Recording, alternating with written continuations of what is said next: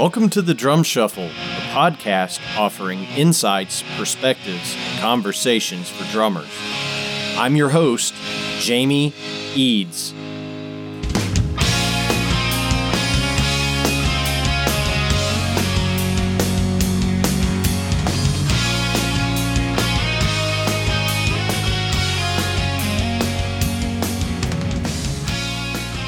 Hey, how's it going, everybody? Welcome to the Drum Shuffle. This is episode 25. Jamie Eads joining you as always. Hope everybody's having a great week out there. We have a fantastic episode for you today. We are going to be joined by West Coast punk drumming legend, DJ Bonebrake of the band X. You are not going to want to miss our conversation, so please stay tuned.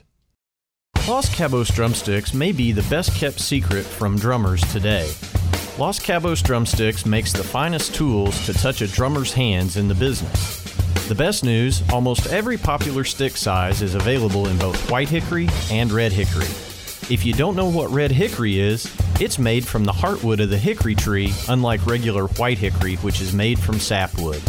Red hickory drumsticks will hold up to even the hardest hitting drummers. Their durability comes from the density of the wood, but they do not sacrifice the feel. Please visit LosCabosDrumsticks.com to learn more about their products. And don't forget to ask at your favorite retailer for Los Cabos drumsticks. Guys, we're going to be joined today by DJ Bonebrake of the legendary punk band X. I'm going to go out on a limb here and say that X was quite possibly the most influential punk band from the West Coast of all time. They are actually out on the road right now this month. Make sure you grab a ticket to go see him. DJ is just a wonderful human being, and we had a great conversation talking about how he came up through the years playing with the Germs. It doesn't get much bigger than that, folks. DJ's just a great guy. So again, make sure you go check out X as they're on the road this summer. So please help me welcome DJ Bonebrake to the Drum Shuffle. Good afternoon, DJ. How you doing today? I'm doing great, Jamie. How are you? It's great to be on your show. Oh, well, thanks so much for taking the time to come on the Drum Shuffle. We certainly appreciate it. I got to send mad props right off the bat to my buddy Josh Touchton at Natal Drums for hooking the two of us up. I appreciate it too. I love Josh.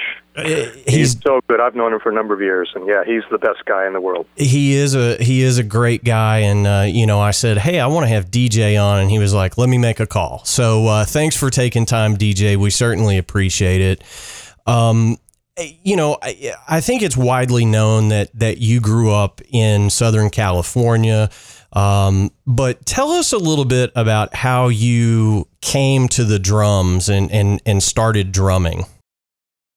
Okay, I'll do my best. Before I tell you exactly when I started, and I'll give you the mythology. How's that? Yeah, the mythology sometimes is better than the real thing, right? Yeah, well, and I'm not sure if it's totally true. That's why it's a myth. But my parents took baby pictures of all of us, and there was a picture of me pulling all of the pots and pans from underneath where we keep them under the sink, and I'm just pulling them all out. And they used to call me the plumber. They thought it was funny. Oh, he's the plumber. And I realized later I wasn't a plumber. I was a drummer. Yeah. And so, I mention that also because I think certain people are drawn to it naturally. They start hitting things, and they're just, I guess you're kind of born with it. Not that you have to start that way, but that's the mythology. But that I was born in 1955, and I had two brothers, and they both became musicians, and there was a lot of music in the house. My parents didn't play music, but it was at a time when there was a lot of there was music on AM radio. Those were iconic years. I remember hearing the Beach Boys and the Beatles and Motown stuff, and it was all on KRLA, KHJ, KFWB, and we listened constantly. And then I remember seeing the Beatles, and that influenced a lot of people, including me. It was like, wow, oh wow, the drums. And so my brother was oldest brother Bill was a guitar player, and he would have bands rehearse at the house. First, like a little guy with a hi-hat and a snare drum, and I would always sneak in and start playing it, Yeah. And it was the easiest instrument too to get. When they left, you didn't have to try to plug anything in. You just walk up to it and start hitting it. So I was influenced by that, that era, and then hearing my brother play in a band, and they would play all the, the Doors, and they would play, Jethro Tull and Hendrix, and I started somehow I got some sticks. I started playing on a frisbee, and then on a basketball, and so I'm almost there. This is the kind of question that can go on forever. I don't know if it's interesting, but when I started playing, actually taking lessons, my oldest brother became a Buddhist, an Nichiren Shoshu Nam-myoho Renge-kyo Buddhist at the time, 1967, and I wanted to do everything he did. So I started going to those meetings, and they said, "Oh, we have a band." So I went to the band. I said, "I don't play anything." They said, They said, "We don't care. We'll teach you." So I went to a band practice, and they said, "Oh, we need drummers and sax players." I said, "Okay, drums." And they sent me. They said, "Oh, here's your teacher. Here's this guy Bob Dixon. I'll show you." And he showed me what drummers always show you. Here's a single stroke roll, double stroke, and paradiddle, and buy some 2B sticks and a Remo practice pad, and kind of the rest was history. Started playing in the band, and then from there I started playing, in the junior high school bands and orchestras and community orchestras, and we had our own rock band. And we played all the hits, and then so kind of just that's all I wanted to do by then. So there we are. We're at the very beginning. I got you. Okay. So, well, I quite honestly, DJ, I think maybe, learning to play drums in a Buddhist temple might be cooler than your mythology. I don't know. Well, it's pretty crazy. Well, the weird thing about, it was imagine 1967. That was all the, in 68, I was probably the end of 67. And there were a lot of hippies and jazz players, and they were all trying to go straight. Like some of the people in the organization were, it wasn't like a regular temple. It was like, or church. It was like individual. They had meetings at houses, and they would have a big meeting in Santa Monica. And they, they had a marching band, and they had this cultural thing with, music's important, and, and they had a big band, and I learned so much in that big band. I started out in the marching band. I really progressed because I was into it. And by the time I was about 15, they go, "Hey, you should play in what's called the Tribune Band. Play in the jazz band." And there were a bunch of really interesting. It was a mixture of really great players and some players that were good, and some people. They got me to play drums, and I learned eventually. I was getting better, but. I mean, there were people in the band, like a guy from the Don Ellis Orchestra who would play with us sometimes, Pete Robinson, and, a sax player who was just like, in the city, he was like one of the hottest players, Alan Praskin. And there was a trumpet player, I think, he wasn't the greatest trumpet player, Dave Blumberg, but he was an arranger, and he did, for his job was arranging, Jackson 5, Stevie Wonder, Marvin Gaye and Diana Ross, Yeah. So I talked to Dave Blumberg, and he'd go, "Oh yeah, the guys are playing the hi-hat with two hands now. This is what the funk guys are doing. Like in the late '60s, or it might have been 1970. And I didn't know anything about that. And he's, and he's. And so these guys are blowing my mind, and there were more. There were just on the list, I could probably just. I mean, they're not really well known, so. One guy ended up playing with Glenn Campbell, Craig Fall. He was a guitar player. He was that good. Like you play in Glenn Campbell's band. You have to be pretty damn good. Yeah. And so I learned from these people. Like I was just thrown into the fire, and we'd do big shows backing up a bunch of singers and be reading charts. and we play the Shrine Auditorium, and play big places like the Pit Band, and and talk about being thrown into it, like you're playing 6-page charts, and you're going, fuck, I've only been playing 3 or 4 years. Well, so I mean, it sounds like you were thrown in at a very early age, and we're playing with some pretty accomplished guys. So it's, I guess at that point it's either swim or sink, right? Yeah, and I swam sometimes, I sank a few times. I mentioned the piano player Pete Robinson. He was so accomplished. I mean, I think he was in the Don Ellis band at 15 or 16, and he had a band called Contraband, and sometimes he wouldn't be in the band all the time, but he'd come in and one time he got really frustrated with me. He goes, I play with this drummer, you should take lessons from him. This guy Brian Moffat, and they had a band, it was called Contraband, and they were kind of a Miles Davis electric type band in 1970 or 71, and they're really good local guys.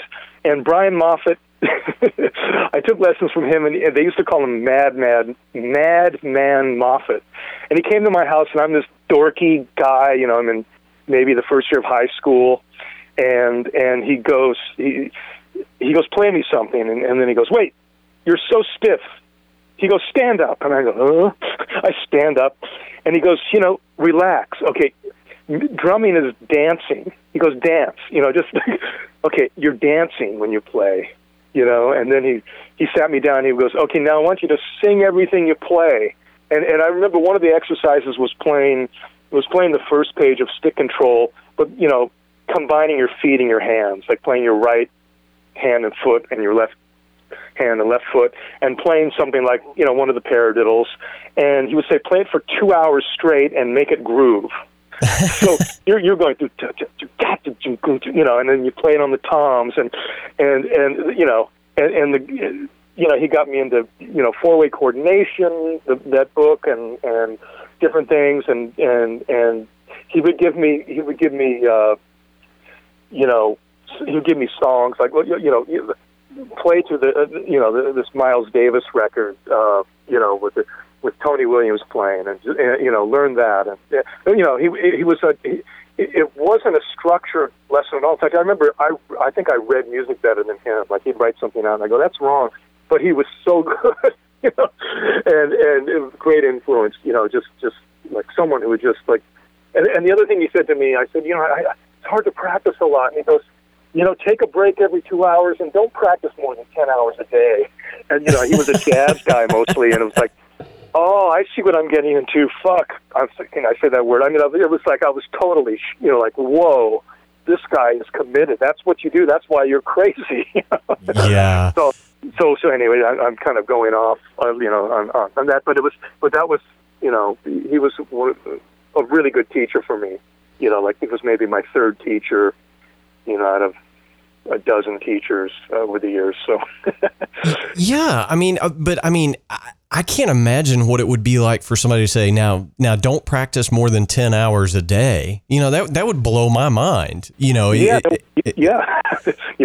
At a young age, anyway. It's just that's a lot. Well, so you're playing drums, early in your life. Who were some of your big influences? You've mentioned a lot of jazz guys. So, and I know that you play a lot of jazz nowadays. Yeah, I play enough. I play some vibes, and I'm not a great jazz drummer. I have to say that. When I usually, if you set me on a stage and wow, there's a jazz band, I wouldn't want to. I do that. I've done it a couple times, and I don't feel like I'm very good at it.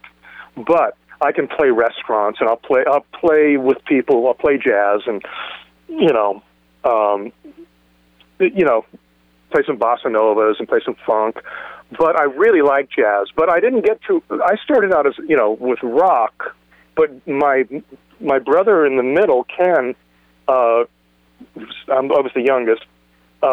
He was a trumpet player, and he played jazz all the time. So I started hearing Freddie Hubbard and John Coltrane, and I got that influence from him, and then and then Buddy Rich. I mean, that was okay. That was I'm not there. He wasn't my first influence, but by the time when I was 15, it was like wow.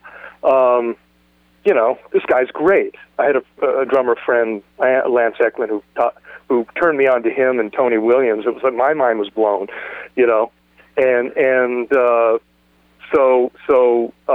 okay. It probably started with, like a lot of people, Ringo Starr, because you knew who he was, right? And actually, I'm sure it started before that. Like everyone said, like Hal Blaine played on almost every record. I think it was Doug Seeger from the Knack. I think he's the one who quoted this. He said, "I just found out who my 6 favorite drummers are." Hal Blaine. Right. So, they were all, at that time, you didn't get a lot of information. You just heard stuff on the radio. And it was probably Hal Blaine, Jim Keltner, Gary Chester, Earl Palmer, Bernard Purdy, or someone like that. Or, if you heard the Stax stuff, Alan Jackson Jr. So all those guys, I didn't know they were influencing me, DJ Fontana. I heard the Elvis records at my neighbor's house because he had an older brother. I was into the Beatles. And so it's like, oh, that's interesting. Or like Mel Taylor. I had Ventures records. I listened to those. I remember we'd get a road race set, and we'd get a Ventures record, Yeah. And they always had those provocative covers with, a busty woman dancing. It's like, whoa, you're 10 years old, 8 years old, and wow, I like the sound. But consciously, it was, because the English scene at the time was so big, I knew the drummers Keith Moon and Ginger Baker and Mitch Mitchell. I love Mitch Mitchell, with Jimi Hendrix. I knew who Charlie Watts was, John Densmore from the Doors, and then there's so many influences. I'm just blowing my own mind. Someone played me Trout Mask Replica by Captain Beefheart. Oh yeah. Probably 1971 or something like that. And one of the bass player in one of my brother's bands said, "Listen to this," and and they go, I don't know if you've ever heard that, but people, you hear it the first time, you go, whoa, you're fascinated. You don't know if you like it or hate it. So, but I ended up really liking that band, and that was Drumbo was in the band. John French. I really was influenced by him. But then I started seeing them in 1972 live. Went to see them with, I think, Pure Food and Drug Act was opening for them with Sugarcane Harris, and Art Tripp was in the band at that time. Ed Marimba, he blew my mind. I mean, I loved him. He was like, he was classically trained. He could play jazz, and he could play the weird ass Captain Beefheart music. Right. And he for a long time he was the guy. That was someone I aspired to be, like, because I was playing some classical music. In fact, gosh, I remember at the time I went to that concert with the oboe player for this. I was in the CalArts Youth Orchestra. They had a Saturday, orchestra for students, and it was really good orchestra. And so, I was playing classical at the time, and Art Tripp the Third, and then, gosh, I mean, the list goes on, because you think, like, you go. I mean, we used to play Black Sabbath songs, but I didn't know who Bill Ward was until later, Right. And then all the jazz people, like that, I remember. Am I just talking too much? But I'm just I feel like I drank coffee.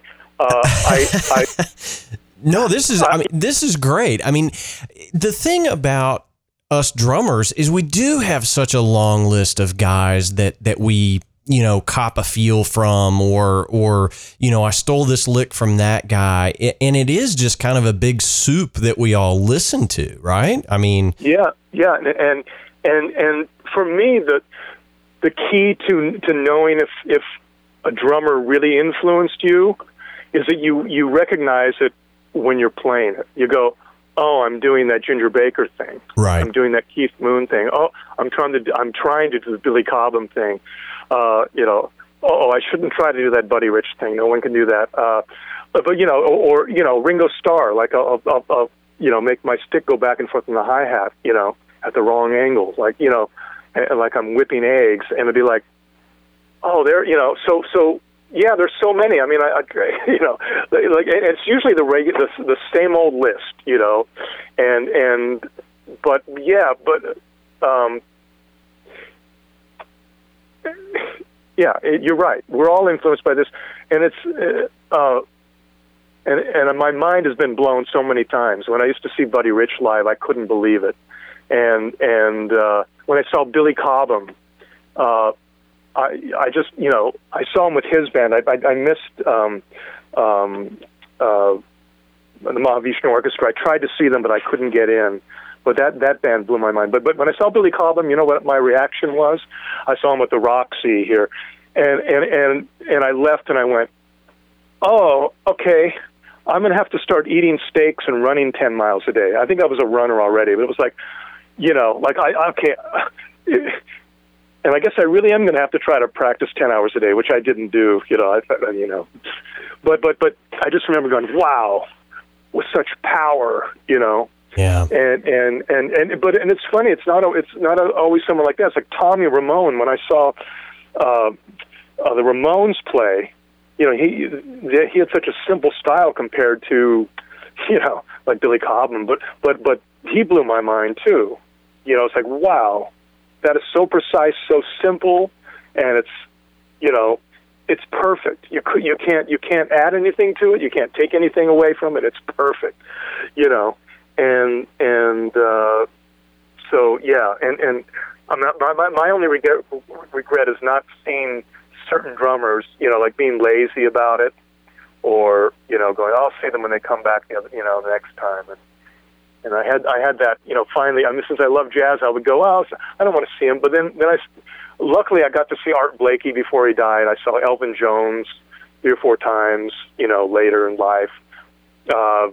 I did see Louis Bellson a lot, early on. I'd seen his big band, play around, and but I never saw Shelly Manne. I never saw Joe Morello. I loved him. I loved him. He's gone now. But yeah, it's just. Well, there's so many good ones. For sure. I mean, your list is a who's who, right? I mean, it really is. You mentioned something in there that I want to bring up. You talked about the Ramones. Now, of course, anybody that knows anything about punk music will invariably cite the Ramones as a huge influence, right? But you were in this little band called X, still are. Right. You guys are still touring. And I can't, if I tried to name all of the, punk and post-punk bands that list X as an influence, we would run out of time. I mean, you guys were so influential in that music. I want to hear a little bit about how you, the California kid, hooked up with kids from Illinois in this band called X. How did you guys form that band? Let's see. I was going to try to think of something witty to say, like we met halfway. What's the halfway point between Chicago or Illinois and California? It would be somewhere in Utah, probably, or probably Utah. Yeah, we were wandering around Utah in the mountains. Yeah, they did. Billy had been out here for a while, and John and Exene came in, I think, in 1976 or so, from Baltimore, and then John and then Exene came from Florida. So yeah, I guess they were. See, it was interesting. They were in the same scene.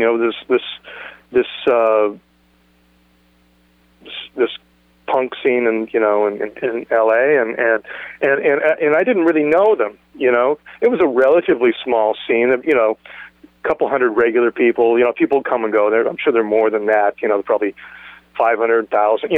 People come and go. But it was a relatively small scene, and a lot of people went from say, where's your band playing tomorrow, and they would follow you, and so I was playing in a band called The Eyes at the time, and we were playing the Mask, which was the underground, illegal club that Brendan Mullen ran underneath the Pussycat Theater, and with one exit and one entrance, in the back alley.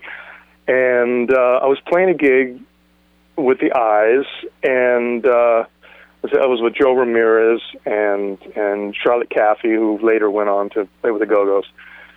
And John Doe, X was looking for a drummer because their drummer had left town. He had said, "I'm quitting the band." They said, "You're fired." He went back to Boston, and John. Okay, I'll get the story out. I'll spit it out. This is how it happened. Billy Zoom said, "We need a drummer who plays a big snare drum," because he didn't like cymbals so much. He liked, like toms and a snare drum, like a big backbeat. And at the time, I was playing the marching drum that I bought to play with the Buddhist, marching band. So it was a Ludwig Classic, 12 by 15. So it was really deep, 12 inches deep, and bigger drum. And John Doe heard the Eyes and said, I think he called Billy and said, I think I found the drummer. This guy plays a marching snare drum. And he came up to me and said, "Hey, I really like your playing. Hey, you want to, try out for my band and play in the band?" I go, "Oh, sure." And, it wasn't that I was necessarily looking for another band, but tell me if you've had this experience. Don't drummers play with multiple bands because maybe they're bored? They're hyperactive, and they go, "Why not? It's, easy enough." Absolutely. Yeah. Absolutely. But there's a plethora of guitar players all the time. You know what I mean? I don't care what scene you're in. You can almost throw a rock and hit a guitar player, and drummers and bass players and good singers are kind of the rarity. So yeah, we get a lot of work, which is good. Yeah. Yeah. So I played with them, and I found them interesting. Whereas I found that at that time it was a funny thing going on where bands would go, and people in the scene. It was kind of a. One of my friends said it's a pissing contest. Like, who's the most punk? And people were trying to. People came into the scene originally. Were just there are all sorts of musicians going, "Wow, there's there was nowhere to play. Now there's a little scene, and we can play our music." It's as simple as that.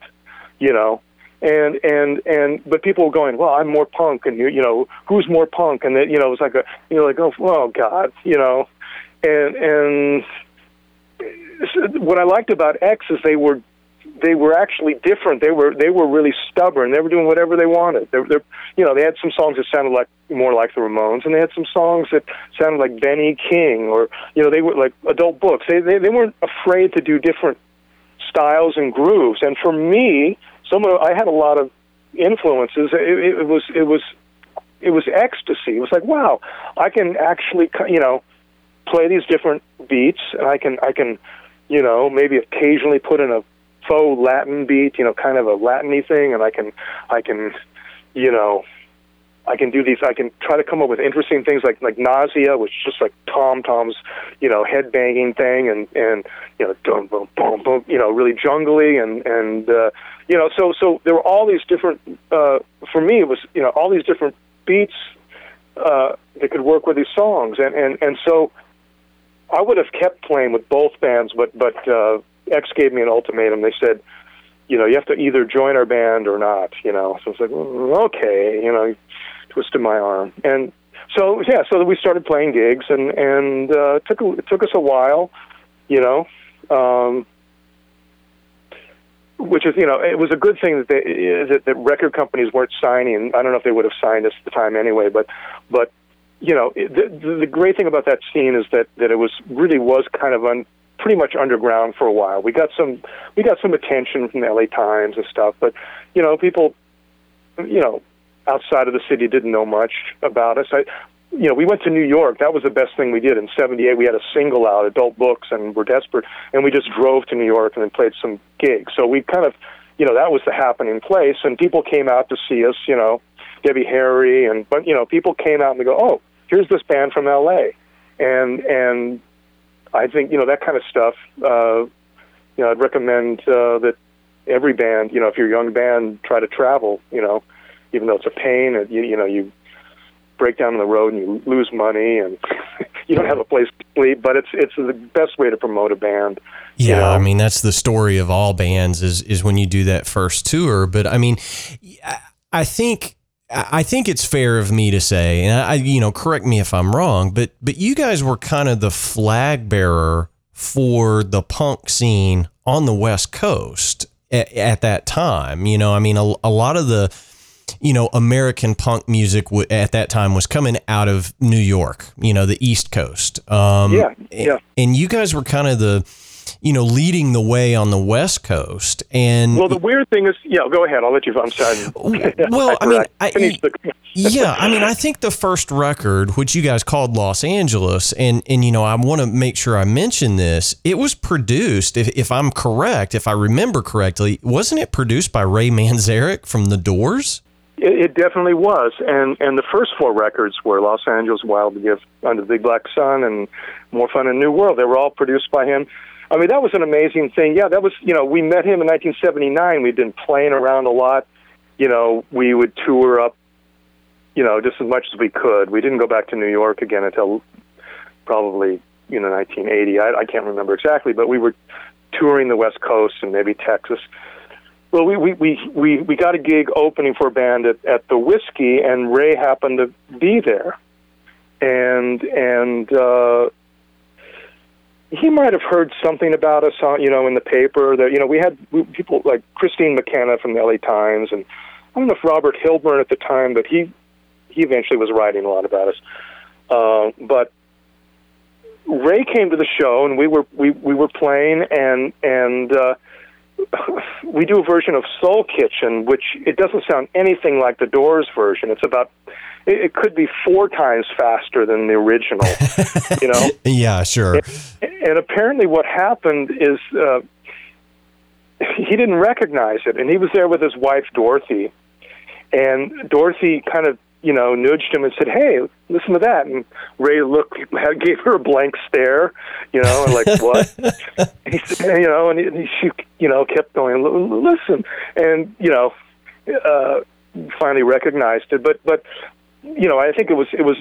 I'm sure that added something to it. But he liked the poetry of the band. He liked the music. He came backstage right away and said, "Hey," he just said, "Hi, I want to produce you." And we said, I think we said, like, "Oh, well, yeah, we tried to get a record deal. It's impossible." And he goes, "I'll use my influence. I'll get you a record deal." And of course, he used his influence, but at the time, punk bands were verboten in the it had been ruined. It'd be like, the Sex Pistols are assholes, and all these other bands. None of them get played on the radio. It's not going to work here. That was kind of the attitude, I think, until about 1991. Oh, that's funny. I mean, I'm kind of exaggerating, but there is a truth to that. And just as a note, they would play punk bands on certain radio stations. K-Rock would come and go. Rodney Bingenheimer always supported whatever bands he wanted.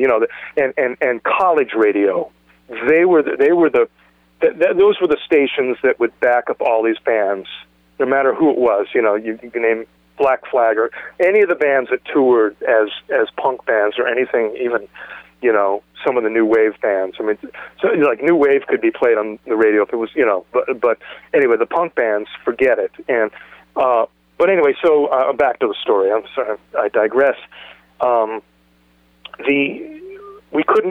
one would go, major labels say they turned us down, but we got an offer from Slash, and they were basically a magazine. I think they'd put out a Plugs record. I don't think they had put out the Germs record. Maybe they put out the Germs record. I'm not sure. I don't think they even put that out yet. And they said, "Here's $10,000 to do the record. That's your budget." And so huge recording budget for 1980. I mean, just spare no expense, right? Yeah, well, probably I don't know what the average was at the time. Probably 100,000. But yeah. But Ray said, I mean, because the studios are pretty expensive at the time. People don't, they forget that it was $500 a day or something, in that range, and maybe. Yeah, not everybody had a studio in their garage back then. I mean, not at all. Yeah, not at all. You had to pay big dough to get in the studio. Yeah. So two things happened. Ray said, "I won't charge you anything. I'll just take my percentage, points." And Billy Zoom had a friend who gave us a deal on his studio, Golden Sound, really good studio, but he didn't have any business right at that time. He said, you can spend more than 2 hours in there, whatever, $10,000 worth. He said, just finish it. So we spent about 5 days tracking, and then we did overdubs and mixing, and he gave us such a deal, and to our surprise, I mean, we didn't know what to expect. I mean, we started. I remember we played the Whiskey a Go Go 3 nights. We sold out 1 and 2 and 3, and we started seeing fans from different places, that weren't from the scene, like people from the Valley where I'm from, like the, New Jersey, the Valley, the straight kids, like the stupid kids, which they aren't really. I'm from there, but in the scene in Hollywood, it's like, yeah, we're the cool ones, and you people from the Valley, yeah, you're in the suburbs, and. Right. Well, I mean, you're bohemian like us. Yeah, your scene was growing. I mean, and part of that was your record. Now, let me get my thoughts straight here, because I want to make sure I say this. Okay. You guys did your follow-up record, and you had to know something was happening, because in 81, I guess it was, you guys put out your second record. And Rolling Stone called it the record of the year, right? I know. Absolutely amazing. Yeah, Wild Gift. So, I mean, at that point, you had to know, okay, something's definitely happening now, right? I mean... No, we definitely did, yeah. We definitely did, and it was snowballing, and as we toured, it was snowballing, and here's when I knew something was happening, we were touring for Wild Gift. If I have my chronology right, we did that. We did Los Angeles in 1980. We might have started recording the end of 79, but 1980, and then the follow-up, 1981. And that year, we got booked in L.A. at the Greek Theater. Now, if you're not from L.A., the Greek Theater is it's a famous place that people play, and it holds about 5,000 people. Now, I think they said we were the first unsigned band to play there. So it's kind of like you used to hear about, a YouTube star. They've never played live, but suddenly, 10,000 people want to see them, right. Or something like that. And but so it was kind of unprecedented. In fact, I thought it was funny. We played the show, and I think Top Jimmy opened for us. I forget, I don't know if it was I think it was the Blasters and Top Jimmy, and Ray Manzarek played with us. But we get there, and the hospitality woman says, "Is this all you want?" We sent him a list, like, 2 cases of Budweiser, bologna sandwiches. It wasn't bologna, but it was something, it was something like you would expect at a little club, like, yeah, like, just give us some peanuts. And they said, that's all you want? Like, and I think, I forget if we revised it. They said, well, we served dinner for you. They had a whole, a service. They would, I played there many times since, and, there's, you go into the dressing room, what do you've got 3 types of vodka, and you've got, 4 bottles of wine, and this and that, and, hors d'oeuvres, and you get the dinner, and then, pizzas after, it's a whole thing. And we were like, well, yeah, some Budweisers and peanuts. But so I knew that something was happening, because I don't think we sold it out, but it was pretty damn close. And we were signed soon after that. We started getting inquiries from, Elektra Records. We ended up signing with them, and Arista, and all these, different labels were interested, because here's this band that no one would sign, and they're playing this big show. So And really, the only reason we would have stayed was Slash, but they had no distribution. I mean, they had independent distribution. They weren't part of Warner's at the time, and in a way, it kind of helped them because they had a buyout. Like, we had to pay them, $50,000 to get out of the contract, and it allowed them to do other things, sign Fear and maybe Los Lobos, and that kind of stuff. So in a way, it helped them, but.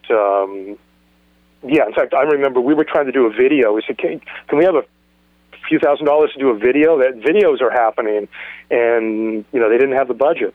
And so, that's what happened with that. So let's see. Next question. Well, I mean, I just find all this so amazingly interesting, because I've just heard so many people, who was your big influence? X. I mean, it's in that genre of music, it's almost ubiquitous that everybody cites you guys as a huge influence. And, at that time, the early 80s, you signed, to Elektra Records, this is the label of, Motley Crue, I mean, the LA scene was starting to change a little bit in the early 80s. It started getting more of the, rock and roll, I guess what people would, I hate the term, but the hair bands, that the heavy metal stuff started happening. Yeah. But you guys... we were in the studio at the same time when we did Under the Big Black Sun in 1982 with Motley Crue at that Cherokee Sound. Now, that was a mix of cultures. Oh, I'm sure. I mean, I'm sure it was, but I think the scene in LA was starting to change at that time. But you guys were making just tons of noise. I mean, just tons of accolades over the years. And you mentioned a couple of other bands in there, the Blasters, and Dave Alvin, of course, great guy. Los Lobos, you've played with all of these people.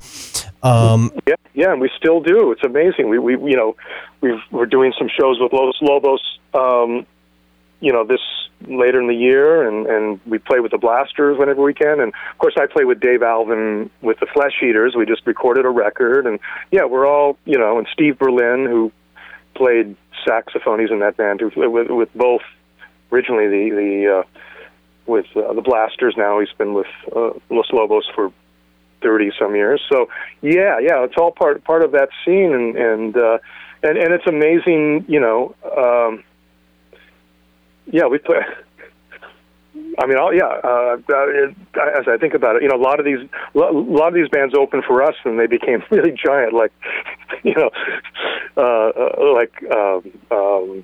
Jane's Addiction. They opened for us a few times, and the Chili Peppers opened for us all the time. Way back when Chris Martinez was the drummer, and the Go-Go's, and it's blowing my mind. But the one thing I want. Ask me then. Go ahead, because I mean, a lot of people may not know this, but you actually drummed with the Germs for some time as well. And our mutual friend Josh said, "Do not let him off the phone without hearing the story about him playing with the Germs." It's great. So okay. Well, I can tell that. Yeah, that's before I tell that, let me just point out. It's interesting how, when we were in the LA scene, we were part of the scene. People, knew who we all were. We were insiders, but a lot of people didn't necessarily like X. They weren't influencing the bands that were out at the time. In fact, I remember that, like, the premier band when I came on the scene were the Weirdos. They were one of the best bands. They were always great. They looked great. They were tight. And it was kind of in retrospect that we became, the heroes. I mean, I'm sure some people hate us for that, and other people love us, but it happened because what happened later. The Los Angeles and the records and touring, and we became the iconic band. But you go back to 1978. When I started playing with X, and we were just one of a bunch of bands, like the Screamers were a big band, right? And then the Avengers. We used to go play in San Francisco, and the Avengers were a big band, and the Dead Kennedys, and then in L.A. the Controllers and the Skulls and Wall of Voodoo came a little bit later. I'm sure I'm forgetting. There's so many bands that were, the Deadbeats and Gaze X and the Mommy Men and the Bags, and they were all the happening bands at the time. I'm sure I'm forgetting, dozens of them, but in retrospect, because we had a successful career, if you just if someone said X was the iconic band, you would think that everyone tried to follow us, and we were like, in 1977 or 78, like, wow. But it happened in retrospect, or let's say not, or it happened because of the work we had done over the years, just chipping away at it. But I'll tell the Germs story because, the Germs, I recorded 2 songs with them. Chris Ashford was this guy who had, he had the label called, What Records. And I had done something with he recorded the Eyes, and he went into the studio, a 4-track studio, listen, any big deals, like put up, 6 mics and, or 8 mics, I don't know. But anyway, a little tiny, like a garage, and we did something. We were on a single with a couple other bands. I think it might have been the Skulls and the Controllers. And so Chris said, "Hey, the Germs are in between drummers, and can you come in?" So I just did two songs. We did Forming, the second version. They had recorded it already, and the other one was Round and Round. And I always swear that Darby, I think it was Bobby Pinn at the time, thought that was a Bowie song because he had done it on his Pinups. Is that what it was called? Pinups record? I forget, but it's a Chuck Berry song, and I go, oh yeah, I know that, Chuck Berry, and I remember Darby said to me, he goes, he was always whiny sounding. He was a really smart guy, but he was always whiny sounding, and he would go, "Why are you playing punk rock? Why don't you?" He goes, "You can actually play. Why aren't you playing with one of those bands like Yes?" And I said, "Well, because I don't want to play, that music. I like this music, and so I did. That came out. But the story probably Josh was thinking about is the other one where we came out of a club in L.A. What was it called? The Starwood, and Darby says, "Hey, we're doing a gig, and later in the week, do you want to play drums?" And I go, "Yeah, I'll play drums." He goes, "Yeah, we're going to rehearse tomorrow in I think it was in Venice, California." It's like, "Oh, okay, give me the address." And those are the days before you didn't have cell phones. I didn't have a car. I lived about 10 miles away in the valley, so I'd walk back to the valley or take a bus or ride my skateboard. And so it was like, 1 o'clock in the morning and rehearsals at 12 noon. So I go, "I'll see you there tomorrow at noon." And okay, this was in Hollywood. Venice is probably 12 miles, 15 miles away. I can't tell you exactly, but it's at the beach. It's a long way away. So I just go, okay, I'll just walk there and sleep on the beach. So I walked. It must have taken me 4 or 5 hours. I don't know how, and I was a good walker, but, I remember stopping at a donut shop and eating some donuts and coffee, and I slept on the beach like a bum. And then I woke up, and at the time I had this other drummer who played in the Bags, Joe Nannini. He had given me a haircut. He goes, "Hey, I'm going to give you this. I'm going to shave your head in the front like a lobotomy shave." So it's like the front 6 or 7 inches are totally cut off at the front. And I look like a total freak. And I remember walking by Venice High School, and people they're looking at me like, "Oh God, there's a mass murder." I think that's one reason I started becoming a little straighter looking. Like, I don't want to look like a total freak. I'll just kind of look like I'll just wear my hair short and have jeans and a T-shirt. So I went to the rehearsal, and they go, "Oh, I didn't think you'd make it. We have Nicky Beat playing drums. He was the drummer for the Weirdos, and he played more of the local punk bands than any other drummer more. But anyway, so that was the story. They were like, I went through all that, and they didn't hire me. So you literally walked all night long, slept on the beach, and got there, and they're like, "Oh, we didn't think you were showing up." Yeah, because you couldn't call him. I didn't get to go home and go. I didn't have his number. I don't think either. So at that time, you just showed up. Yeah, and so luckily they had a friend, and he gave me a ride home. He said, "Oh, I'm going that way. I'll give So I got home, but yeah. So that was my Germs story, and the other. And there's another funny one. Well, I'm sorry, because Josh is probably thinking of this. This is my third one. Can I do three Germs stories? Absolutely. Well, okay. I live in the San Fernando Valley still, and it's a middle class neighborhood, and about 8 or 10 years ago, I'm going to think, graffitiing became a really big thing out here, and it's a thing that gangs have been doing forever, and and it became this thing like kids in junior high school would get marking pens and write all over the place, and I was feeling really grown up at the time. I was living out here. I started cleaning it off, and watching for, okay, who are these goddamn kids? Get off my lawn, Yeah. Kind of Clint Eastwood type of thing, not quite at that extreme, but it was kind of like, I want to clean up my neighborhood. So I take walks, and I'm walking around. I'm near the drugstore and the shopping center, and there's some kids. Oh, I know.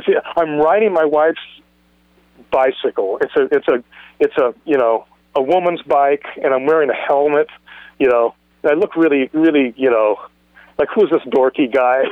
So anti-punk rock, basically. Anti-punk rock, but I happen to be wearing a Germs T-shirt because someone they reissued it, and we had a friend who, he goes, "Oh, you got to have these, got to get the Weirdos." And, he gave me all these Avengers T-shirt, and I was like, okay, great, I love these bands, Like if sometimes you go to a younger kid and you go, "Oh, I like your Germs T-shirt," and they go, "Oh yeah, I don't know who they are." Right. But I thought it was cool. I got it at what's that store? But anyway, so I there are 4 kids, and I go, "Hey, what are you doing?" And they kind of slink away. They start walking past me, and I go, "Hey, you shouldn't graffiti like that." And so then okay, they're kind of like, I could tell they weren't, they didn't have guns or anything. They were just like, local kids who were probably in a band or something. And then I start riding away. I go, okay, I've done my job. And they say something snarky to me. So I turn around, I go, "What? What do you say?" And they go, "Blah, blah, blah, blah." And then they go, "You've got a Germs T-shirt on." And they go, "Oh," and they were speechless. Yeah. and I go, "Yeah, I played in the Germs. I'm one of maybe six drummers, who I said, I'm not going to tell you who I am, but you can go on the internet and look it up, and you can figure out who I am. You can come to my house and graffiti it if you want." And I took off. Oh, that's fantastic. Oh. Yeah, it was one of those funny moments. It's fun to be an adult because you can mess with people and you don't care. Yeah. You can tell them that you don't have to. You're not worried about being cool, but you can kind of blow their minds. So yeah, that's fantastic. I mean, oh my God, it's the guy that played drums in the Germs yelling at me. That's Yeah. That's perfect. That's what they would do. That's what the real punk rockers would do. Right. I'm more punk than you.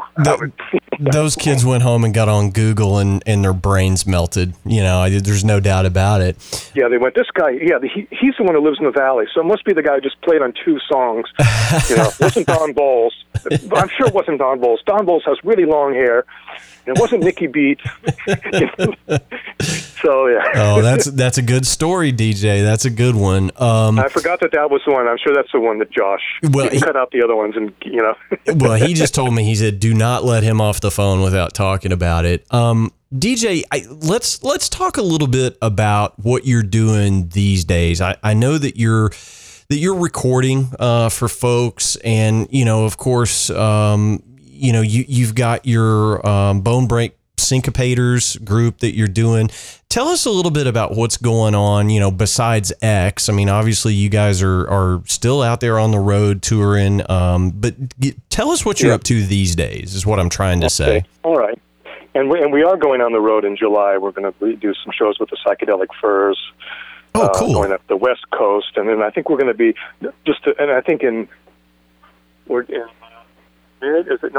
late August, early September, we're playing, is it called the Muddy Roots Festival?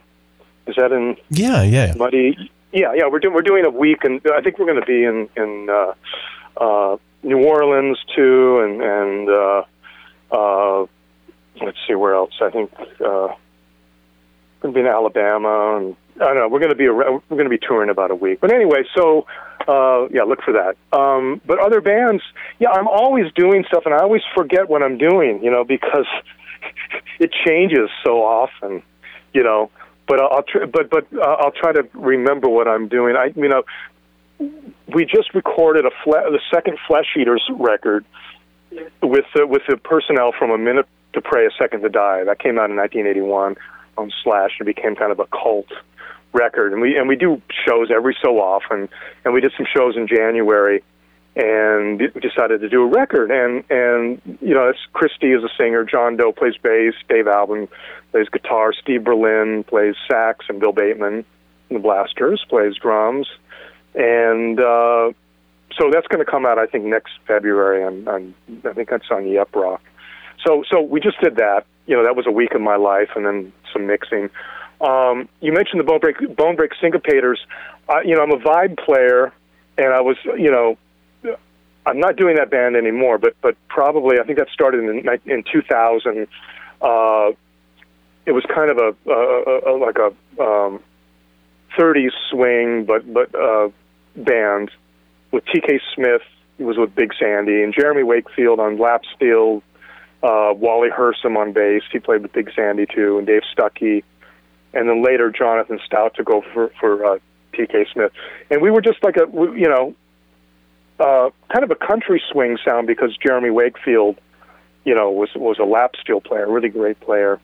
So I did that for a number of years. We just actually, we played some shows last year, and I think that's going to be it, because T.K. Smith moved to the desert, and now he's building guitars. Jeremy Wakefield moved to Portland, and then I had another band called Orchestra Superstring, which was like a Cal Jader type band, and we played from, I don't know what year it was, 1997 until probably about 4 or 5 years ago, and had a couple records out on Dionysus, and let's see.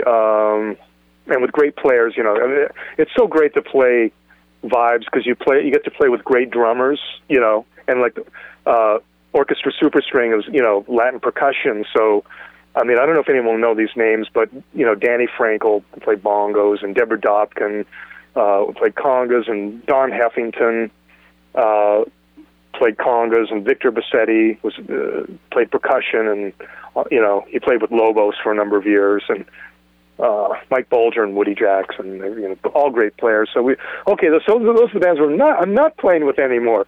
I play with Dead Rock West. We just put out a record called More Love. It was produced by John Doe. Dave Way was the engineer, and I've done a couple of records. One was almost nominated for a Grammy. It was like in the second tier, almost, like it was almost there. It was called It's Everly Time. It was an Everly Brothers tribute, which was really good. It's really good. I don't know, it came out 3 or 4 years ago, but it was probably recorded 8 years ago. Let's see, what other... so I play with them constantly. I'm playing sometimes with the Devil's Brigade. This will go on and on. I'll stop in about 2 minutes. But Devil's Brigade is Matt Freeman from Rancid, the bass player. It's his solo project. I did a record with him, God, it must have been 8 years ago or something. But we play every so often. We're going to try to play pretty soon.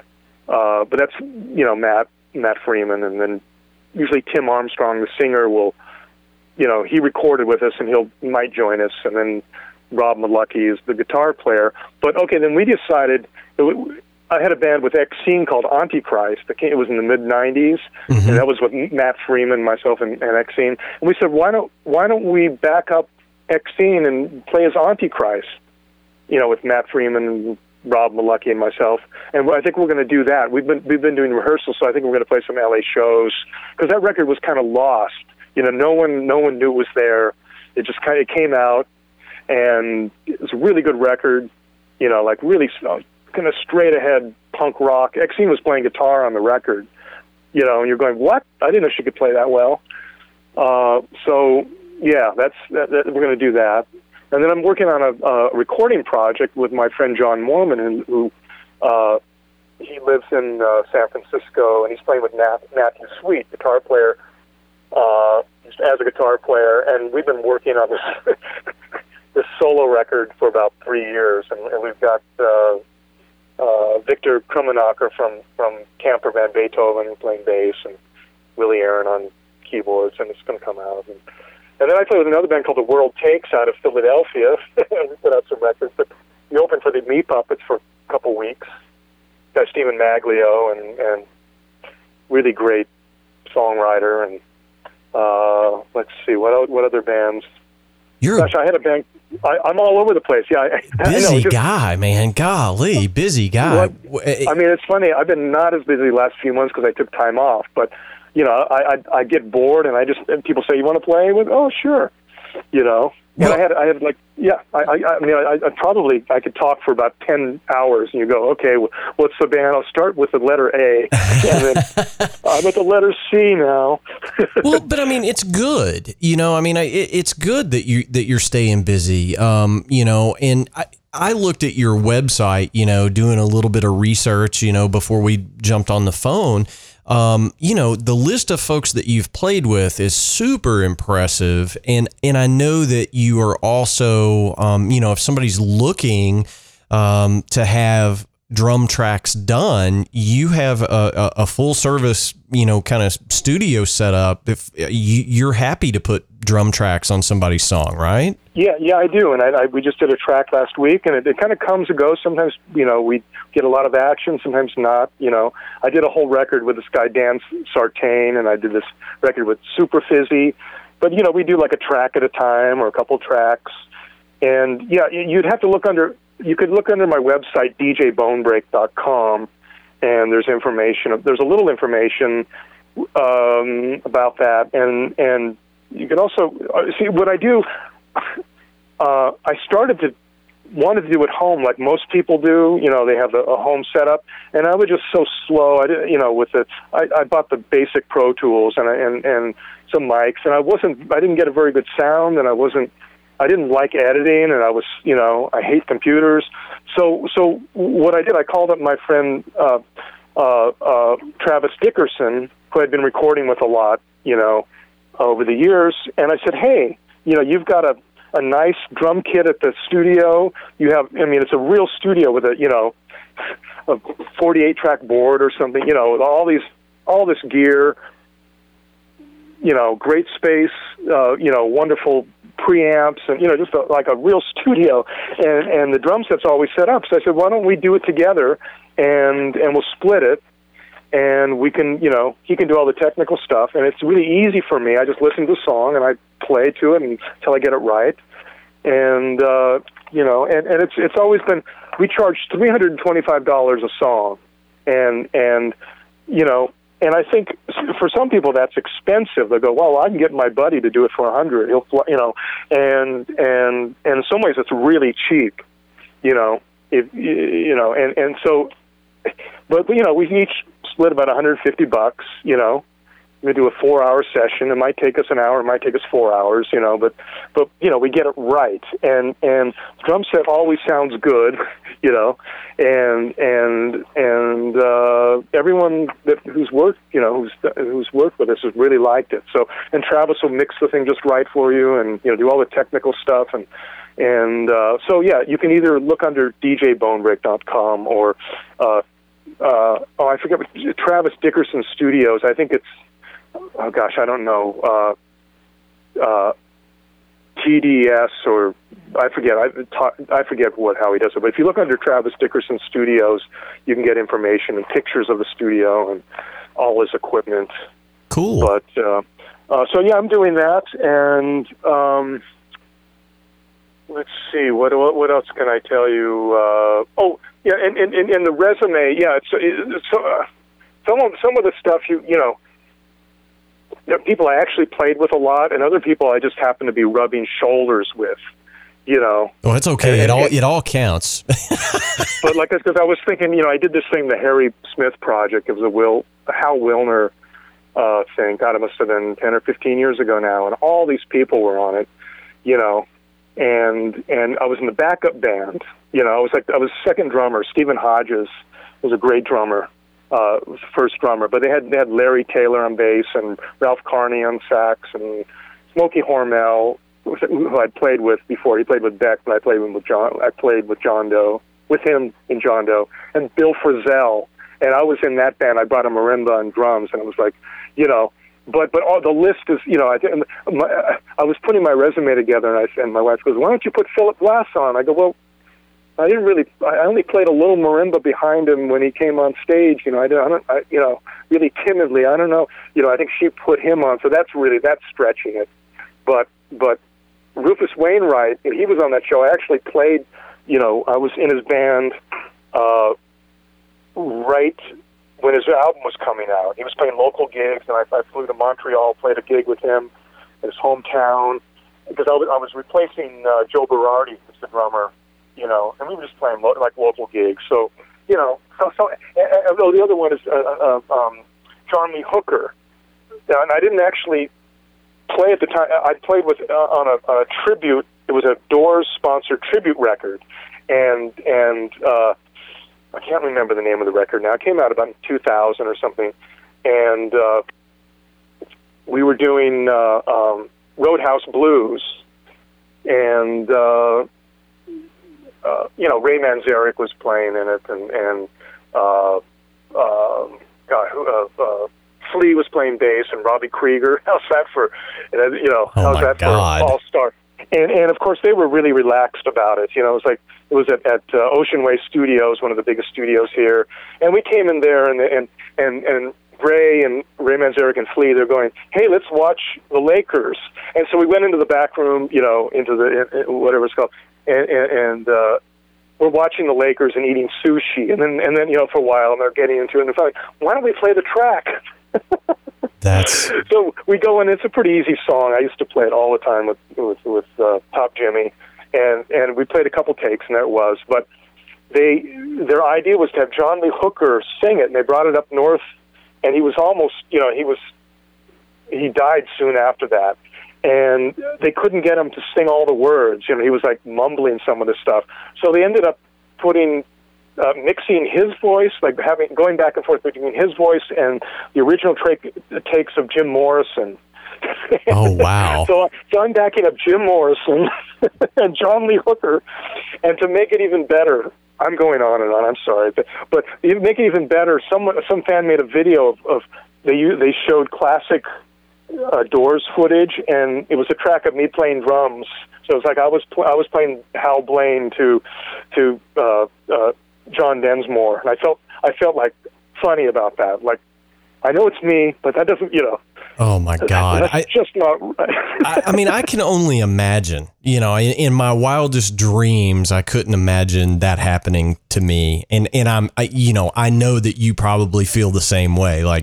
What planet am I on right now? Right? I know it's so crazy when you're in a room with people like that. And the other thing that got me, this was the most fantastic thing, is we played the track, and then Ray was he was playing producer, trying to get Robbie Krieger to play another guitar solo. And I'm sure the one he did originally was fine.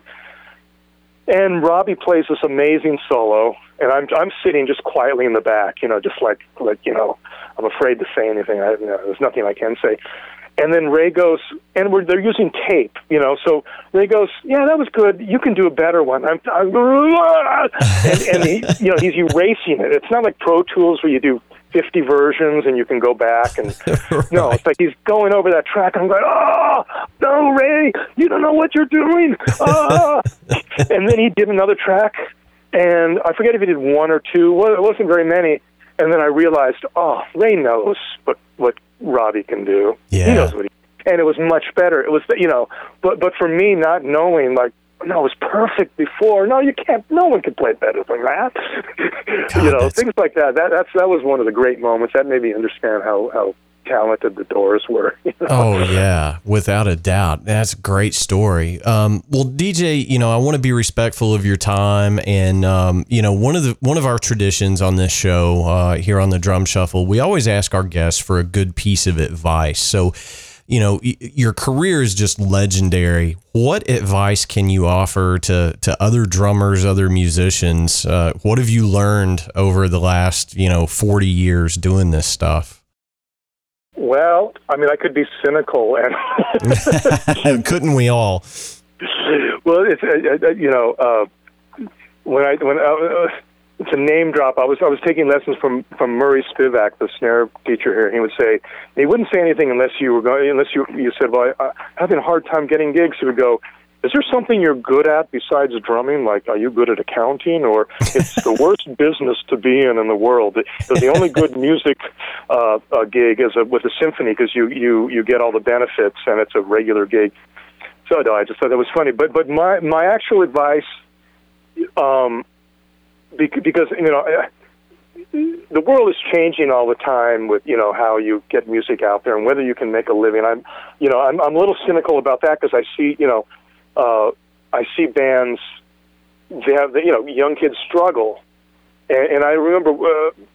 I'm sorry, I'm going to go on too long again, but I was going to say, I remember I have a daughter who's 24, and I remember she was getting into some of the new bands, and one was Tame Impala before they had a thing on the radio on the it was for a commercial and all that, but at the time you couldn't buy the one record. She said, go buy me the record at the record store, and you couldn't find it. And then suddenly they're playing a big place that holds 1,000 people. So I'll get to the point. But so I see that it can happen. You can play live music and you can make a living in a band. But my advice is kind of generic, like study hard, like be in shape, practice. If you're a drummer, whatever it takes to, the physical side of it, practice your stick control and on your drum set, and, learn whatever you can. Of course, that side. But then the other step is, like, show up on time, okay? Show up prepared. Know the music. Don't have an attitude, and, bathe. Like the simple things, like, it's so funny because you'll lose a gig, that guy, he smells, or he's a really good drummer, but, he's kind of full of himself. He doesn't learn the music, I mean, it's just the really basic stuff, do the work, show up on time, have a good attitude, that kind of the stuff that your parents told you and you didn't believe, but you think it doesn't apply to rock and roll. Humans are humans. They don't want to deal with that stuff. They don't want you to, they don't want to deal with you arriving an hour and a half late, because that takes away their time. And it's interesting. I've learned that I used to play in just community orchestras, but if there are 70, 60 people in the orchestra and one person's late and they come in, the conductor has to stop. So how many minutes, times 60, how many minutes have you wasted? Just by wasting 3 minutes, 180 minutes. Right. You've wasted. So, yeah, that stuff. How's that? Show up on time. Don't smell. I think it's great. However, you know, I'm having one of those surreal moments, DJ. I'm going to be honest with you, okay? I'm having a surreal moment that a legend of punk rock just said, do all the stuff your parents told you. Yeah, I know. I mean, it's one of, you know, it's a funny thing, but you know, when you're younger and you go, well, I'm a punk rocker, and you know, but you can do all that, and people make careers like, oh, they're always fucked up, and but you know what happens? They either die, you know, either drug overdose, or they fall in front of a truck, or you know, I mean, it's great for legendary, you know, it's great for stories, but generally most people don't appreciate that. They try to get away, you know, they kind of like, oh. I'm not going to hang out with this person. If you have any desire to live, you know. Yeah. So it is what's the word? A paradox, you know, to be in a punk band or be in a band like X, you know, you have to be professional. It seems like an odd thing, you know, but no one appreciates if the lead singer is 6 hours late showing up to the concert. I won't say any names. I won't mention any names. But no one likes that. And I'll tell you, you know, and I'm going on for just forever. Your audience is going to fall asleep. But I'll tell you, you know, the X is a really professional band. You know, I think we've missed one show. We were there and we couldn't play because Billy was so sick. It was in Moscow, Idaho, and he had such a flu he couldn't get out of bed. And I think that's the only show we've missed that, you know, where we were there. There's a couple where we said, oh, we're going to cancel that because it's, you know, for a reason. But you know, we're professional. We show up, and that's what you have to do, you know. In fact, we even did a Knitters thing where John Doe couldn't get on the flight, and there was another X one. John couldn't get to the show, and we had to cancel in Ventura because there was an accident on the highway where he was coming to. And we had to reschedule. Okay, there were two, but yeah, we had a show where John Doe didn't show up in the Knitters, and we had to do it as a quartet. And you know, Dave Alvin's going, I think I can sing this song, and the next thing's going, okay, I can sing this without John, and. Anyway, I'll just keep talking. I haven't had any coffee, but I had some tea. I'm sorry. DJ, this has been absolutely great, and it's been my honor having you on the show. And, you know, it goes without saying, you're welcome on this program anytime your schedule allows. I hope you guys have a great run out there starting in July. Thank you. Come back and talk to us sometime. We would really appreciate it. Okay, I would love to. I would love to do that. I'd like to thank my sponsors, Natal Drums and Zildjian Cymbals and Aquarian Drumheads. Absolutely. We can't do any of this stuff without those guys, right? I mean, okay, yes. At the end of the day, we rely on those guys to help us keep going. So, absolutely. Yeah, the best. And so there you go, and thank Josh Tutchin again, and thank you, Jamie, for letting me ramble on. I vowed not to just keep going and you know, have more of a give and take, but I get excited. This is great. I mean, hey, they listen to me every week, DJ. They want to hear from you, I promise. So this was fantastic. So we'll talk to you real soon again. Great run out there, and thanks so much for your time, DJ. Okay, take care, Jamie. All right, we'll see you now. All right. All right, guys, that's going to do it for episode 25. Thanks so much for tuning in. We really do appreciate it. We can't do any of this without every single one of you. Go ahead, as always, hit that subscribe button. Leave us a rating or review. It helps us tremendously as we continue to grow. We really do appreciate it. You're not going to want to miss any of the episodes we have coming up.